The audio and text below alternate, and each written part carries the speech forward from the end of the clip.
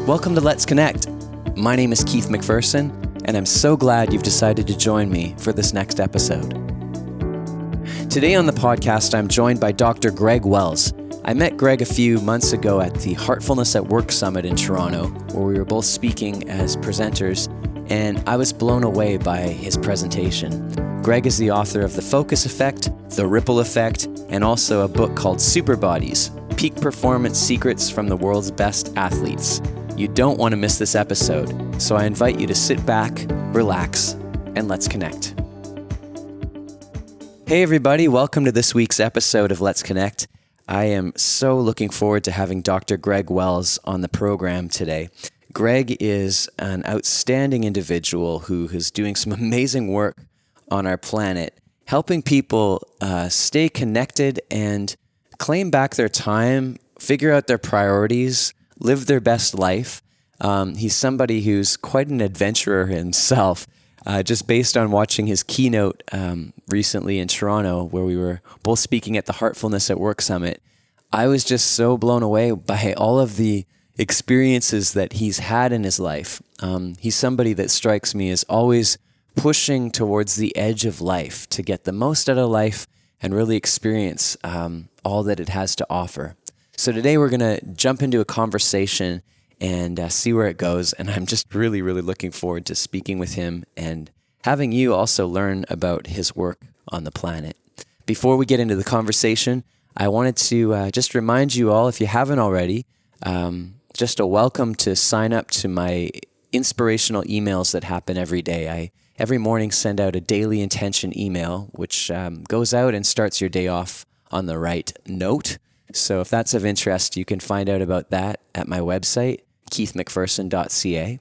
And also, I'm really excited to announce that myself and Charlotte Jackson, who's an educator in the school system in Winnipeg, Manitoba, my hometown, we put together a program that recently came out called Pono Life Schools.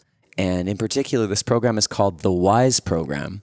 And we've put together 20 lessons for students and teachers to integrate more mindfulness practice into the classroom. It's a really, really cool program.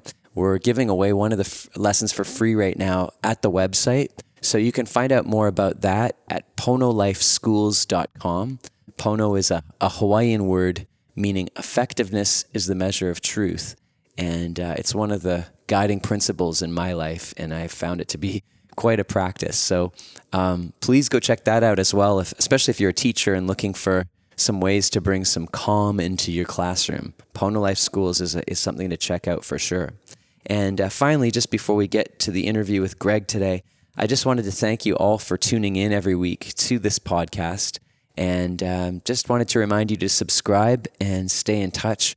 Every week I interview a thought leader, somebody that's doing amazing things on the planet and inspires us and inspires hopefully you as well.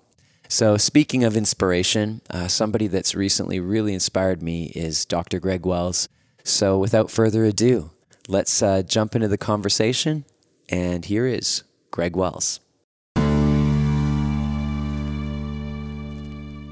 All right, I'm here with Greg Wells, Dr. Greg Wells. I'm so excited that you're here on the podcast. I've been waiting for this to happen. And thanks for joining us.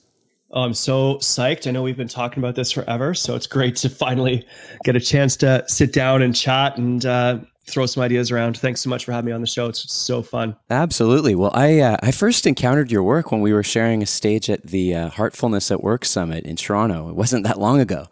And everybody was given one of your books, The Focus Effect, there. And I have to say, I haven't been able to put that book down. I'm just absolutely loving what you've captured in there. It's so simple, but so profound at the same time. And it's amazing.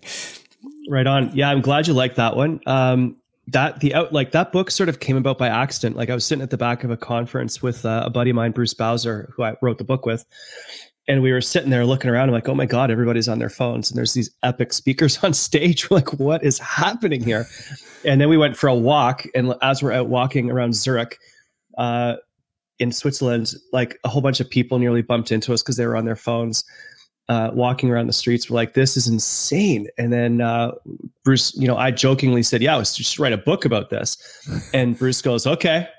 I was like, oh, no, I mean, I was just joking. Like, we should write a book. And he's like, no, let's actually write a book about this. So sure enough, we tried to take some time to throw some ideas around. And before you know it, we had a whole bunch of stuff happening and a bunch of chapter titles. And then, the book came out and it's gone remarkably well. It's actually taken off in the last few months, even though it's been out for over a year.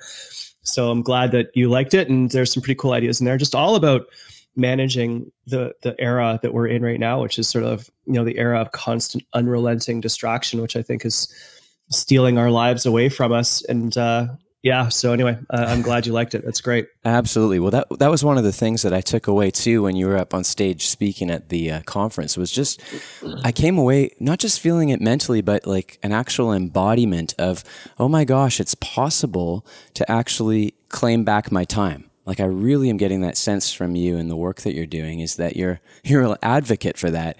Yet it seems so impossible in our day and age to get away from our phones and to get away from our work. I mean, for somebody I think most of us are struggling with that. Where does somebody even start with that? I mean, how do we find or claim back our time? Yeah, that's a great question. And that's the ultimate question, actually, is like, how do we get control of our time? I would actually argue it goes far beyond that. It's like, how do you get control of your life? Yeah. So there's, getting control of your time, which is fine. Then there's getting control of your priorities, which is sort of the next level up. And then there's the ultimate level up from that, which is taking control of your life. And I think that we lose control of our time, therefore we lose control of our priorities, therefore we lose control of our life. And we need to sort of reverse engineer that whole process. So the first step, I think, is really for people to say that I am actually willing to try to get control of my time, my priorities, my life, and I'm going to fight to make that happen. And it's, I think a lot of us feel like our lives are out of our control. We don't have control of our time. And I think that it's absolutely crucial that we consider that we need to actually start doing this and start really thinking about how do we make this happen as soon as humanly possible. Mm-hmm. So the first step is like, how can you get control of your time? That means, when do you schedule your meetings? When do you, scheduling your workouts as part of your weekly routine? When are you going to do your phone calls? When are you going to do your budgeting? When are you and just sort of like thinking through what it is that you have to do and getting it into your calendar, and then relentlessly defending that time to the best of your ability, given that it is, constantly under pressure from everybody else that's trying to get your time and take it away from you. So that's one way. The next thing that I strongly recommend that people really consider doing as much as they can is to start turning off all of the notifications on all of your devices so that your time is yours and you're not responding to other people on their terms, but you're doing what you want to do when you want to do it.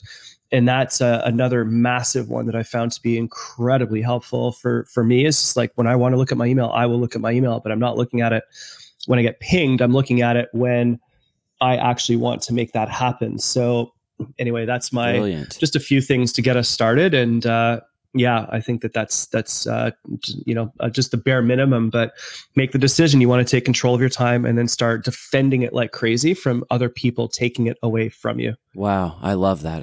I totally could use some of that advice. You speak about priorities too. And this is such an interesting piece of this because, like you say, so many of us have out of whack priorities. Like, they're just not prioritized, right? What is there a proper way to prioritize? Like, what are the top priorities in people's life, or what should they be? Well, I don't want to, pretend to know that what other people's priorities should be. Just as an aside, another sort of interesting thing I've been working really hard on is language, because your words determine your reality. And I'm trying really hard not to be like, you should do this, and just rephrasing should into can. You can do this. It's a lot different. So you can. Go ahead. I was just going to say, somebody recently told me it's time to stop shooting on ourselves, like literally. Oh my God, yeah, totally, literally, like.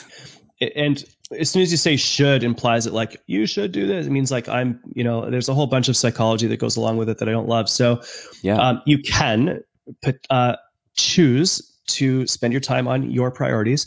Your priorities are yours. It's super important for you, the listener, to consider what are your priorities. Like, what is the most important thing in your life? I think a lot of us don't even know what that is. I didn't couple years ago, if you'd asked me like, what's the most important thing in your life? I would have been like, I guess it's work and some family and some fitness like stuff. Right. But like that can get really granular, and you can really figure out like actually what are your priorities. And then once you know what your priorities are, you check your time against your priorities, and you'll quickly see that there is or is not a disconnect between the way that you're spending your time and whether or not what you're spending your time on matches to what is important for you in your life. And then the grand challenge becomes, how do you start to reallocate your time to spend more of it on the things that you think are important? And you have to remind yourself of that on a daily basis, because otherwise your time gets hijacked. We're so busy. There's so much stuff going on. There's so many things to do. There's so many competing responsibilities that we have. And that's fine. Like you've got to drive your kids to soccer practice or whatever it is. And, that may not match with your priority of getting yourself into the best shape of your life, but it's just something that you have to do. So there's competition that you've got to sort of trade off, but those are all decisions that you make. Those are all things that are under your own control. Therefore, I think that it's an opportunity for us to actually get control of our lives. But step one is really take some time, take a few days, think deeply. What matters to you? What are the things that you want to do in your life? What are the things that matter to you the most? Write them down. You prioritize them. Like, what's the most important? What's the next important? What's the least important to you? I think that having 3 to 5 is probably as much as any of us can handle at any given moment. But if you can handle more, fabulous. Just make sure that you know like what the order rank of those is, and then go into your calendar and do a comparison check. And if you're on target, and if your actions map to your ambitions, then that's phenomenal. And if they don't map to your ambitions, then you've got some work to do around how you allocate your time, and then defending your time to make sure that it gets reallocated accordingly. Wow. It seems so simple, yet, I mean, this practice can be quite challenging. It's, but so necessary right now in the world that we're living in, like you say. It's simple, but it's a massive amount of work. Yes. Right. Like it's a simple concept. Priority management, not time management. Simple concept. The challenge is you've got to sit there by yourself. You've got to journal. You got to figure out like, what is important to me? That's a hard question to ask for a lot of people. You got to talk to your spouse. You got to, obviously work is important. You have bills to pay. Obviously family is important. We want to spend time with the people that we love. Obviously health is important. That's fine. But you got to really get that stuff down and understand what it is for you. Yeah. That is not a short process. That's a lot of work and thinking and writing and discovery, personal discovery. Yeah. The next challenge is then you take what you've written, you've got all of that stuff. I actually do it in color on big, huge pieces of paper. And then you compare that against your time allocation to your calendar, and you look at it. And I mean, that in and of itself is another days to weeks of work, because you're doing time studies, you're checking out what's going on, and you're seeing, oh my God, my priority is this, but I'm actually doing that. And then this thing happened and it threw it all out of whack. So you're like navigating all of that stuff. And then you're like, I can't take this anymore. I'm going to actually do what Greg and Keith are talking about. And then, you make a small change where you're like, I'm going to get up early and start working out. Yeah. You're like, oh, okay. All of a sudden now we're starting to get control. Okay. Friday nights are dinner with the family. That is untouchable time. And now you're starting to get that under control. And then you're like, I want to prioritize my sleep because I'm exhausted all the time. Okay, so at 9:00 at night, all the devices go away, and you're going to start your decompression routine to enable you to fall asleep at 10:00. Then you're starting to get control of your sleep. Like, this is a simple idea with ripple effects throughout our entire life. So it is a simple idea that requires a massive amount of work to accomplish.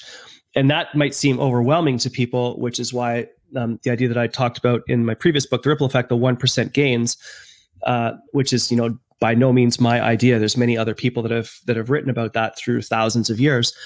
But the idea of doing just 1% incremental gains to slowly get control of your time and your life is a great way to move forward. So you don't need to do all of it at once, but maybe just like take control of your morning routine, take control of your evening routine 6 months later, take control of your lunchtimes, the following year. Like, we're talking, this is a long process. There's absolutely no rush. but it is a very, very simple idea that that does take some time and discipline and commitment to make happen. And the way to make it actually happen over a long period of time is just make checking your priorities first thing in the morning when you wake up, or as close as possible to when you wake up, part of your daily routine. Oh, I love all this. This is so great. I'm also, as I'm hearing you speak about this, and oftentimes when I'm speaking with clients, coaching clients on this, they find like there's this sort of tendency to think like when I start prioritizing my life or putting time management in place, it becomes, like you say, it's a lot of work, and it kind of misses out sometimes on the fun factor. So how do you account for making this stuff fun so that you actually want to do it? Because I think there's something about that that's really important. Any thoughts on that? Yeah, it's so funny because I haven't actually thought about that, being the type A, hyper over necessary. Anyways, yeah. So I've got some work to do on that one. Maybe we can do a coaching call on that one, you and I. The fun factor. The fun factor. Right. So here's the thing. The first thing that popped into my head is you actually have to make sure that, if fun is a priority, you need to do stuff that is fun. I try to schedule in, especially in the summer, bike rides with my friends on the weekend. And, I know that at 6 a.m. we all meet, we all go for a bike ride on Sundays. And that's the best part of the year for me, because I just love doing that. And I love spending that time with my friends. I do prioritize fun things. For me, fun is taking my daughter to and from swim practice. So that is a priority when I'm in Toronto. That is fun for me. And then I think around fun with regards to this process of defending your time and doing priority management, not time management, really revolves around one core idea. And I think that once you get this core idea into place and you start testing it, and again, this is another massive, piece of work to think about, because it's not easy, and it takes a lot of practice to try to make this turn this into reality for you, is the idea of process, not outcome.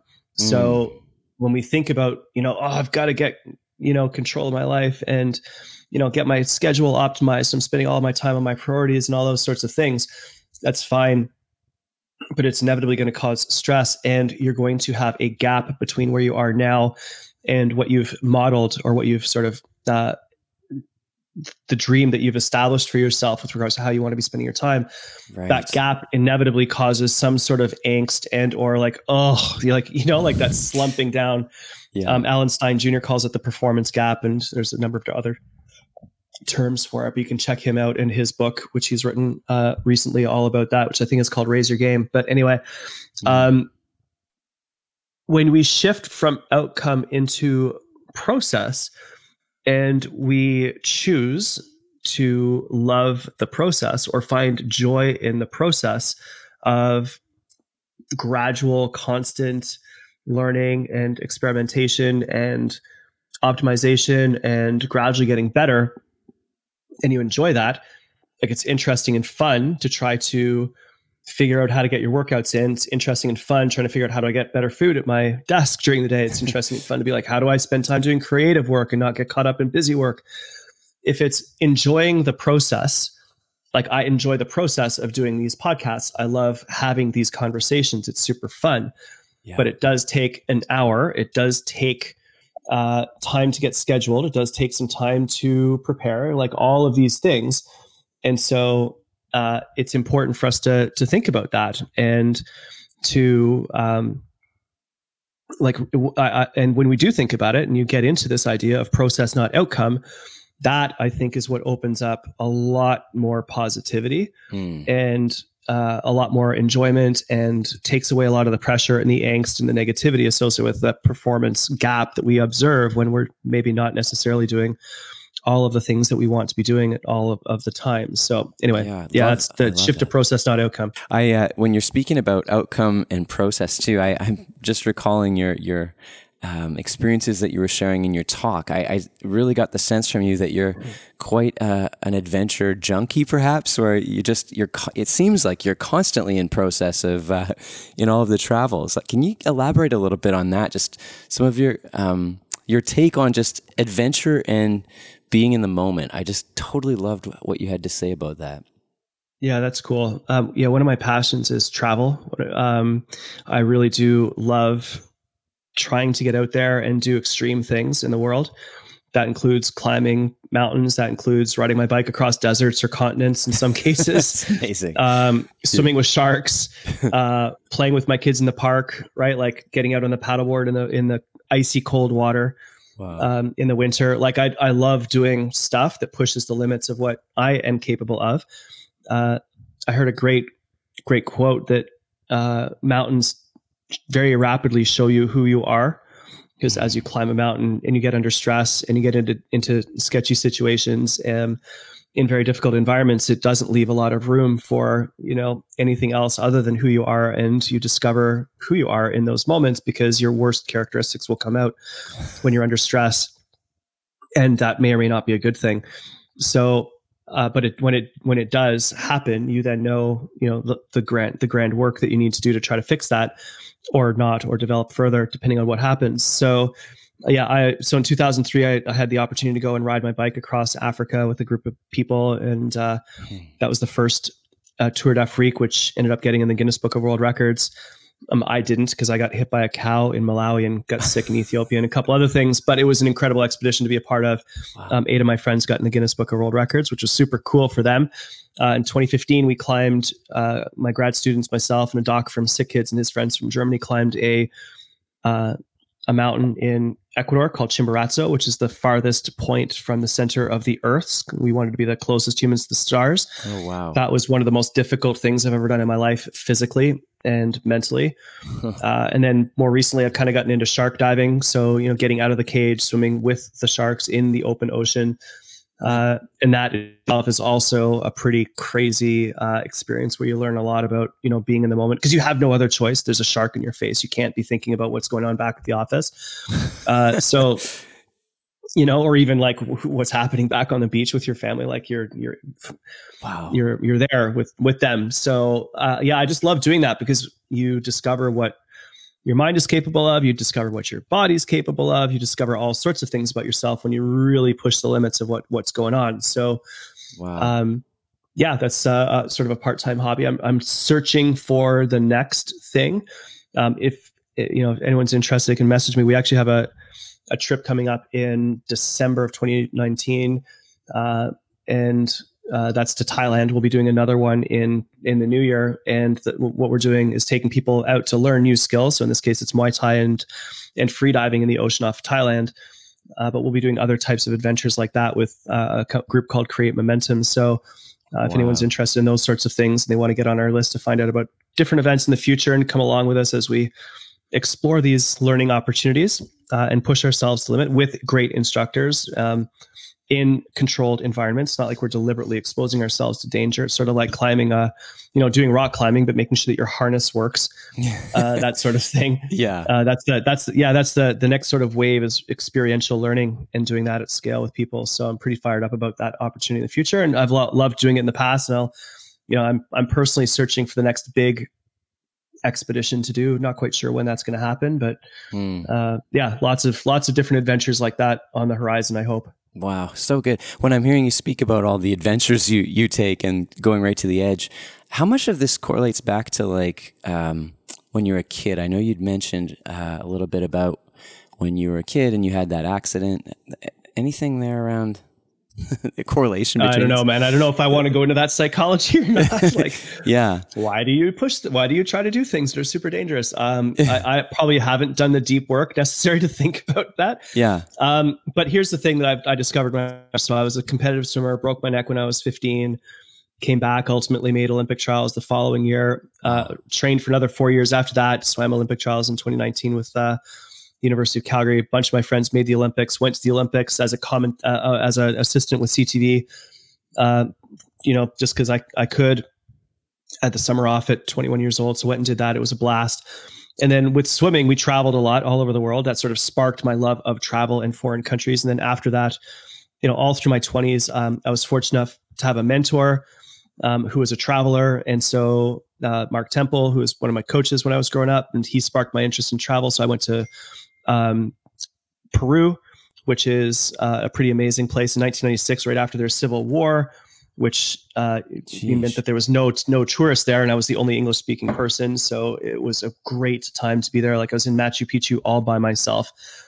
2 years later, I went to Egypt and spent some time at the pyramids and the Temple of Karnak and all that sort of stuff. Actually, that was right around a terrorist attack too, so there was not a lot of tourists there at that time either. And then very shortly after that, did the Tour d'Afrique bike ride. So I mean, it's just been something that it's been a passion that I've pursued throughout my life, which I think has ultimately served me tremendously. I have friends all over the world now, but also I think that when you have a good understanding of other cultures, and you see that not everything is the same everywhere that you go. Even the way people perceive the news. For example, I'll never forget when I got to Egypt in '98, and I was sitting in my hotel in Cairo, and I just picked up the newspaper and read the newspaper, and I was like, "It's just a completely different worldview. Like how these people are describing what's going on in the world right now is totally different than what I just read in Amsterdam on the pit stop on the way over here. Like, how is it that we are reading the same events, but they're described in two totally different ways?" And I was like, oh my God, that's like, how, like, if you just sort of think about that in a microcosm, and imagine the same event being described in two different ways in our political environment right now, right? Same event, two completely different interpretations of the exact same event. Both groups think that it's true. Yes. And it's probably neither group being actually true. And there's some sort of middle ground that exists if you're actually on the ground seeing this stuff. So all of that stuff was super helpful. And I think that that's one of the big reasons why in the future, I will always take my children with me and travel with them to different countries, that they see different cultures, they see different ways of living. They understand that you're not limited to only one way of operating or only one way of thinking. It's important to consider other points of view so that you inform yourself about all the different ways of thinking about things, so that you can then make a decision about how you want to operate in the world. So I think it was pretty formative, and I'm kind of addicted to it. I'll probably hopefully continue to keep doing travel all through my life. My mom and dad are traveling all over the world, deep into their 70s. So, that's inspirational to know that it's possible, all the way through your retirement. So yeah, I think that travel is important. So you learn a lot of great things. It's been fun, learned a ton, and hopefully keep doing it in the future. Amazing. I'm loving what you're saying about perspective. And another perspective that really intrigued me at your talk was you said before you go on stage, you often listen to music, or maybe all the time listen to music. And I could really feel your passion for music. I also am a musician, so I really connected with that part of your talk. And I'd love for you just to elaborate a little bit on why music before you go speak, and the power of music for you, in your opinion. Yeah, music's really cool. I love music. I can't play music, but I love listening to music. And it's I liked music when I was growing up. Very, very early. I remember when I was like 4 years old, 5 years old. I don't remember. I've just been told this story, that I would get up in the middle of the night, go downstairs in my house and put on classical music and go to sleep on the couch. My mom would have to come down at like 3 o'clock in the morning, come get me, bring me back upstairs. Wow. I have no idea. I actually remember the albums, the Mormon Tabernacle Choir Christmas music. I have no idea why I liked that particular album or even why we had it, but we did, and I liked it, and I would play it all the time. And then, so I got into country music later when I was, 9, 10, 11, 12. No idea how that happened, because my parents certainly didn't listen to it. And then discovered rock music, and, all the way through my teenage years, listened to bands like Genesis and The Who and Not the Police and Peter Gabriel, because that was the 80s, right? Because I'm old. But it sort of started when I was racing as a swimmer. I would always play specific songs before I raced to psych myself up. So I think, interestingly, even when I was younger, I had an instinct for the fact that I could control my mood using music. And then after university and all that, as I was building, the apartments and the homes where I lived, and I don't mean building them, but controlling my space and getting some furniture and some stuff like that. I always loved having good speakers. So it's funny. I've always had good music equipment around me to listen to great music. And then recently it's been, as the pressure in my life is or the pressure that I put on myself in my life, to reframe that properly, is increasing. I've started to really use music again as a tool to like decompress on the way home, listening to great Jack Johnson, for example, who's just my idol in life, because he's a professional surfer and musician. Yeah, like from Hawaii. Like, could it be any better? Anyway, so I listen to that type of stuff on the way home from work. I'll listen to Zeppelin and The Who, or like whoever on the way to work to get psyched up if I'm doing a speech. I've actually started to ask people to play certain songs before I get on to speak now at events, so that like during the break before I speak, there's certain music to set the tone for the crowd. Really trying to get good music into our homes, that my children grow up listening to music pretty much constantly in the house, and also on the way to and from school. So I think that you can craft a soundtrack to your life, and if you do that intentionally rather than just randomly with your music on shuffle, you can really elevate everything that you're doing. So just like imagine having a dinner party at your house and having no music in the background, versus if you have a really great playlist going on in the background during a dinner as you're having a beautiful glass of wine with some great friends. Like, it's totally different. And I think that's sort of like a little bit of an analogy for what life can look like if you use all of the things that are around us to make life better. Oh, I love that. Absolutely. Speaking about the soundtrack of your life, I'm just curious what like a typical day, and I'm sure it's always a little different, but what a typical day would look like in the life of Dr. Greg Wells. I mean, it seems so intentional the way you speak. I'd love to know.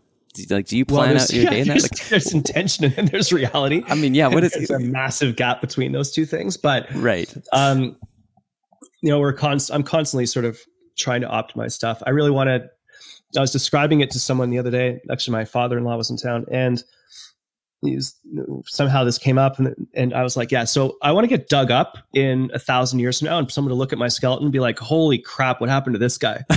Right? Like, I just want that level of experience, so that like there's breaks and bruises, and it's like a programmed smile into my skeleton. I don't know, but like I just wanted to like deliberately wring every last drop out of this life while I am here for who knows how long. Wow. And so yeah, there's intention and then there's reality. There's no question a gap because stuff happens that's out of your control, but I try to at least go into it with some intention. I try to get up early. That varies depending on a whole bunch of different things, including travel and whether or not my kids get up in the middle of the night and all those sorts of things. But the earlier I get up, typically the better my days. Try to get some exercise in early.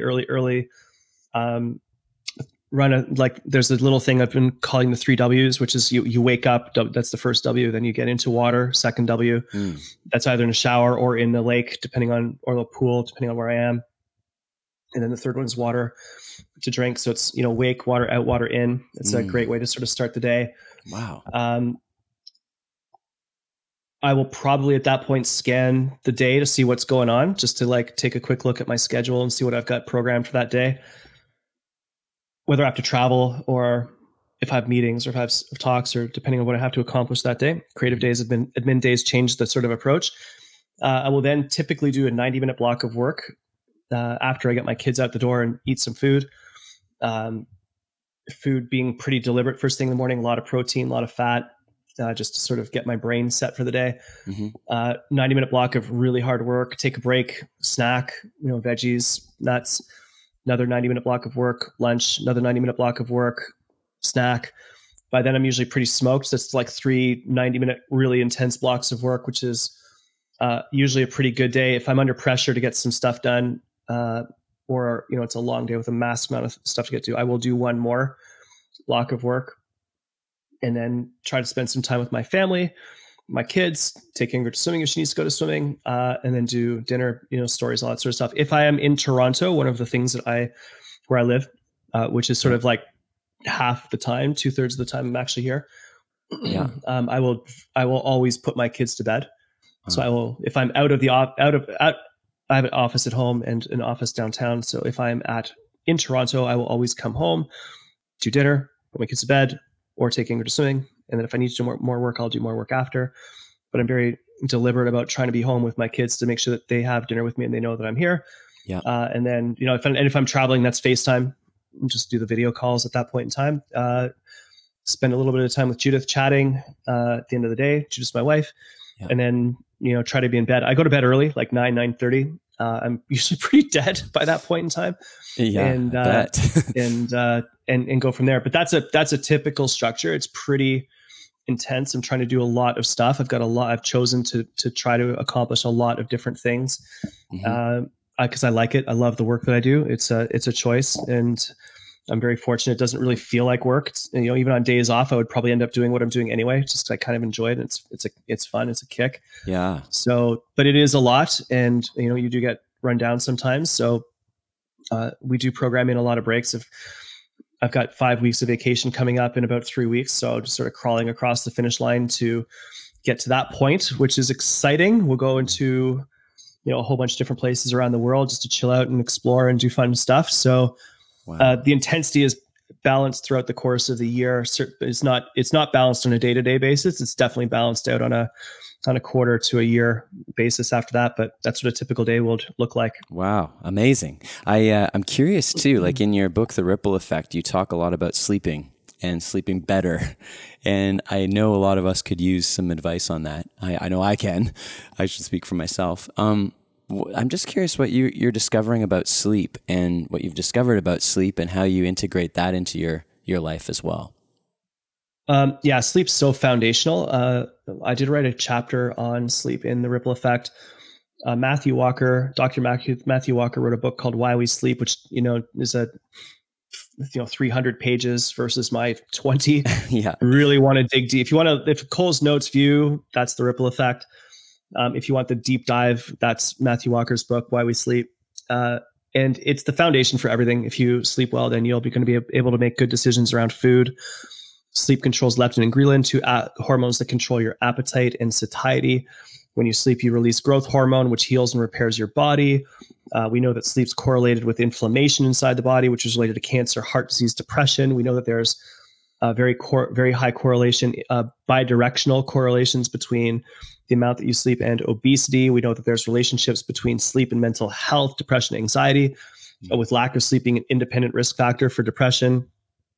So very, very important stuff there.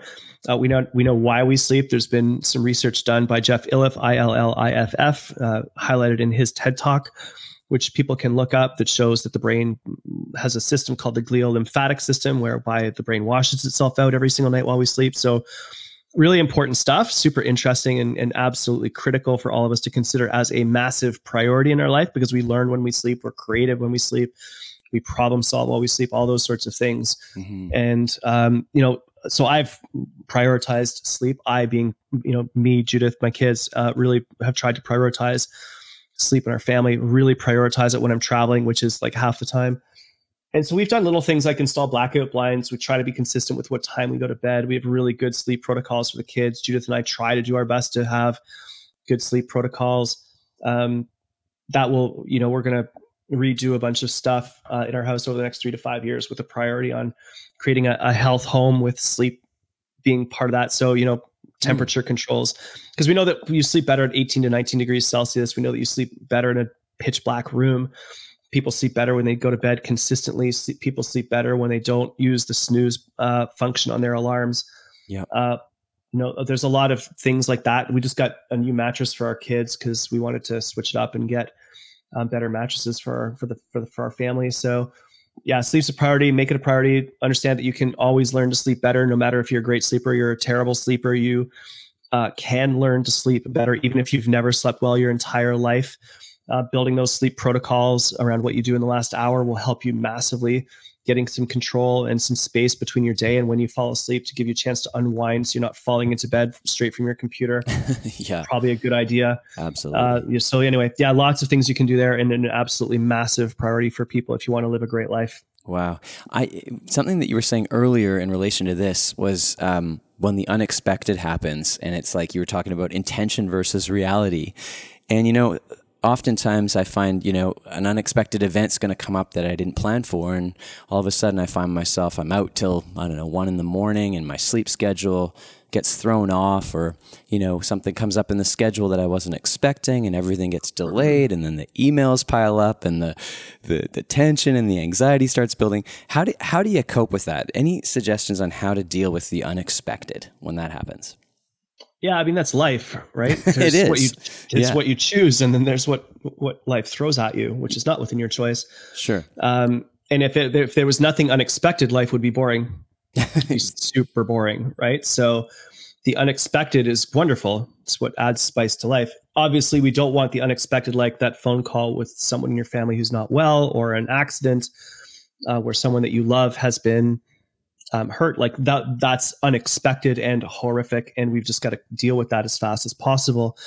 But in general, the approach that I am trying to work on doing myself, that I've learned from a number of different people, some friends of mine that are special forces and SWAT team, always talk about creating time and space. Mm-hmm. So between a stressor or an action or an environmental event that happens around us or to us, there's the opportunity, or we seek to find opportunities to create time and space. You need some time before you have to deal with it. And even if that's moving it from a 1/10 of a second to 1 second, it makes a difference. From 1 second to 5 seconds makes a difference. From 5 seconds to 20 seconds makes a difference. 20 seconds to a minute, a minute to 5 minutes, 5 minutes to an hour, those sorts of things. The more space that you can take, the better. That might even be like one deep breath before saying something in response to someone. The goal of creating that time and space between yourself and whatever that stressor happens to be is to shift you from reacting to the event, which typically doesn't go well. Yeah. Unless you're deeply trained in that reaction. That's part of the JT. That's part of the special forces and SWAT team training that occurs, is to have those reactions deeply programmed. So if something does happen, you know what to do in that instant, and you've trained yourself to do that. Most of us don't have that training. Yeah. Therefore, shifting from reaction to response is the key. Because when you shift to a response, it's deliberate, it's intentional, it's under your control. A gentleman whose book I read called Inner Engineering, his name is Sadhguru from India, defines that whole process as increasing your ability to have response ability,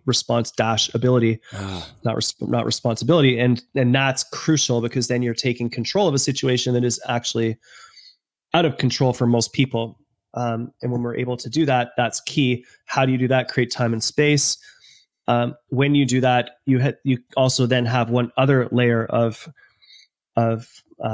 options for you, and that is the ability to choose whether or not you perceive it as stressful, as a distressor, or a challenge. And over and over and over again, we see that successful people, and I define success not in terms of money, but in terms of the quality of someone's life. Successful people will, wherever possible, perceive things as challenges, not as threats. Wow. So if you see something as a threat, that's fine. It's your choice to do that. But you can also choose to see it as a challenge. When you see it as a challenge, it tends to have positive physiological responses. When you see it as a threat, it has negative physiological responses. And understand that is 100% in your control, and that is your decision to make. Because different people respond to the same events in completely different ways. And so we can shift ourselves from threat to challenge. And when you do that, then all of a sudden you get a lot more control over your life and a lot more happiness. To take it a step further, some people can choose to be joyful and blissful as well. When you're really deeply trained in this stuff. So I'm definitely not there yet all the time, but that is something that is possible to achieve if you really, really work at it. Yeah. You're reminding me of a quote by one of my mentors, Dr. Wayne Dyer used to say, when you change the way you look at things, the things you look at change. It's like this whole concept of perspective and how you're looking at things. It's totally. And that's true, like down to the quantum level, right? Like below atoms, below all of the, when we observe things, like Heisenberg uncertainty principle, I think is what it's called in the literature. I could be wrong. So if you're listening to this and you're like, actually, no, it's not that, Greg, message me and I will make sure to correct it in the future. But basically that by observing something, you change it. Yes. And that's true in quantum physics. And so it's probably, it's as a fundamental unit of the universe, it's probably true at much higher levels as well. Oh, it's so fascinating when we start getting into the quantum level of how things work. I was curious about all that. Like when I was listening to you speak, because it was there was a lot of like intention, and there was a lot of science that backs up what you're saying. And I'm just, what's your perspective on how spirituality plays into all that? So I'm a physiologist and a scientist, and so my experience in spirituality is extraordinarily limited. I would say like I'm an observer, not a practitioner. So I don't know. I don't. And does anybody know? Like we're all exactly. We actually don't. Hey, Greg. Hey, man, I'm back. I love that we were talking about, does anybody know? And then it just dropped out. I was like, this is great. Oh, that's so hilarious. Perfect You know time. what? Like we could actually like not edit that out. That would be quite funny. I think so too. Yeah. So just to leverage on all of that, as I was described, like, does anybody know? That's actually when my computer died, and I called now back into this call, and here we are back again. But yeah, that's probably a good place to leave that one. Is like, does anybody know? I don't know. Maybe. I'm not sure. I'm exploring a bunch of different stuff. No idea how it'll land. And maybe someday in the future, I'll get a lot more enlightened than I am at the moment. Yeah. I just love how synchronistic that is, that the phone drops on the most like out there question of the call. It's amazing. So like right there, you're like, so is that the universe like dropping a hint that, hey, no, actually I'm here. Like this is, anyway. So exactly. But, so the people of faith who are listening to this, like, of course, God just cut you off right at that moment. And the people, the scientists are like, that was just random chance. So anyway, who knows where that lands? I have no idea. Exactly. Well, I notice a lot of that happening. It seems like in your life, I know it happens in mine, and maybe it's partly from travel, we don't really know, but this whole idea of synchronicity and how everything seems to be happening in some way orchestrated on time. Like it just seems like that, but we don't really know. Any comments on that aspect of things?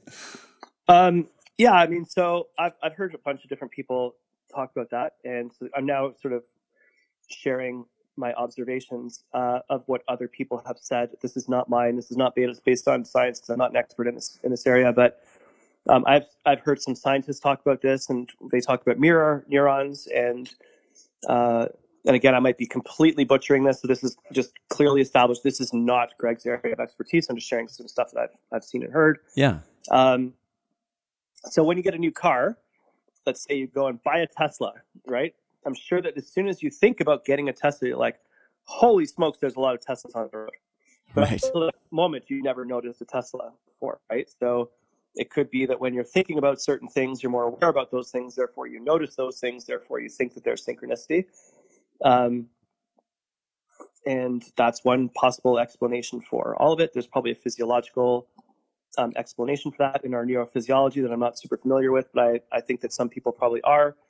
And then there's the other possibility, which is like there may be the quote unquote universe or whatever you want to call it, synchronizing some events or opening up possibilities or all of that other stuff. So I don't know if as a scientist, I'm going to go with the mirror neuron hypothesis on that one. But I also believe that we are far more in control of our lives than we think. And so by having certain thoughts, by having certain intentions, by setting certain affirmations, by making certain choices, that things, if we are determined enough, will tend to go in our favor. And again, I'm as atheist as they come, but to quote the Bible, there's like God helps those who help themselves. Probably some wisdom in that. Yeah. And again, the people of faith listening are probably like, of course, right? And the scientists are like, well, it's just when you work hard, you get what you deserve. So, I think everyone can. This applies to this sort of universal human truths, right? And I certainly have leveraged that a lot, and it has made a huge difference in my life. And there have been some cool circumstances that have emerged that I've been able to take advantage of, and some really awesome observations and like mind-blowing moments. You're like, holy smokes, I can't believe that just happened. The way that it happened at this particular instant in time, right? Like just the wonder that exists within life is so awesome. If you're actually awake and aware, and you choose to allocate your attention not just outwards but inwards as well. So there's a lot of stuff going on that I'm not an expert in, but it's certainly fun to play in the area. Yeah, absolutely. Thank you. That's one of the things I've absolutely loved just encountering you and your work is in some way, for me, I've really felt more connection to synchronicity. And then last week, my wife happened to be at this conference called APCO out in Halifax, and there you are as the keynote speaker. I'm thinking, that's right. Everything is just so connected in some way, and it's profound. And I just absolutely love this work that you're putting out there, and all of this research too that's gone into it. So it's incredible.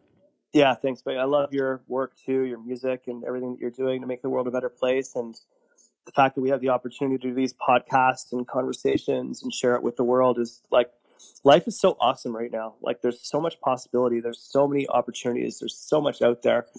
And like this could not have happened probably even 5 years ago. Yeah, isn't that true? Like it's just so great. Like there's no question there's some difficulties in the world, but there's also things have never been better. There's never been this much opportunity. There's never been, the world has never been in a better state than it is at the moment. And you can agree or disagree with that, but like look at any statistics. This is by far the greatest time ever to be alive. Absolutely. And yeah, it's super cool. It's like such an honor and a privilege, and it's so much fun. And I'm so glad to be here. I'll try to stick around for as long as possible until we set up my skeleton to be found in exactly. 10,000 years, and someone to go, holy shit, what happened to this guy? So anyway, yeah. Exactly. I love it, Greg. Well, I really, really want to just let you know how much I appreciate you and your work. And I want to encourage people to definitely stay in touch with you and definitely read the books. They're really game changers and put a lot of great things into practice. So thanks for being here on the podcast today. And I'm so excited to run into you at the next event. Thanks, Keith. Great to chat to you. Keep up the great work. And yeah, if anyone wants to get in touch with me, social media is all at Dr. Greg Wells. Website's www.drgregwells.com. Just fire a message to me. I'll get it. And I'll try to respond to all of you eventually. I'll get to it. Wonderful. Thank you very much, Greg. Okay. All right. Take care. Thanks so much. Yep. Thank you. All right. Well, I hope you enjoyed that conversation as much as I did. Dr. Greg Wells is a wealth of knowledge and inspiration, and I think I'm taking away personally just the reminder to be intentional, but also to make room for synchronicity and the greater universe to open me up to exactly where I'm supposed to be in the present moment, perfectly on time. So thank you again, all of you, for tuning in weekly, listening to this podcast, and I really look forward to you joining me on the next episode of Let's Connect.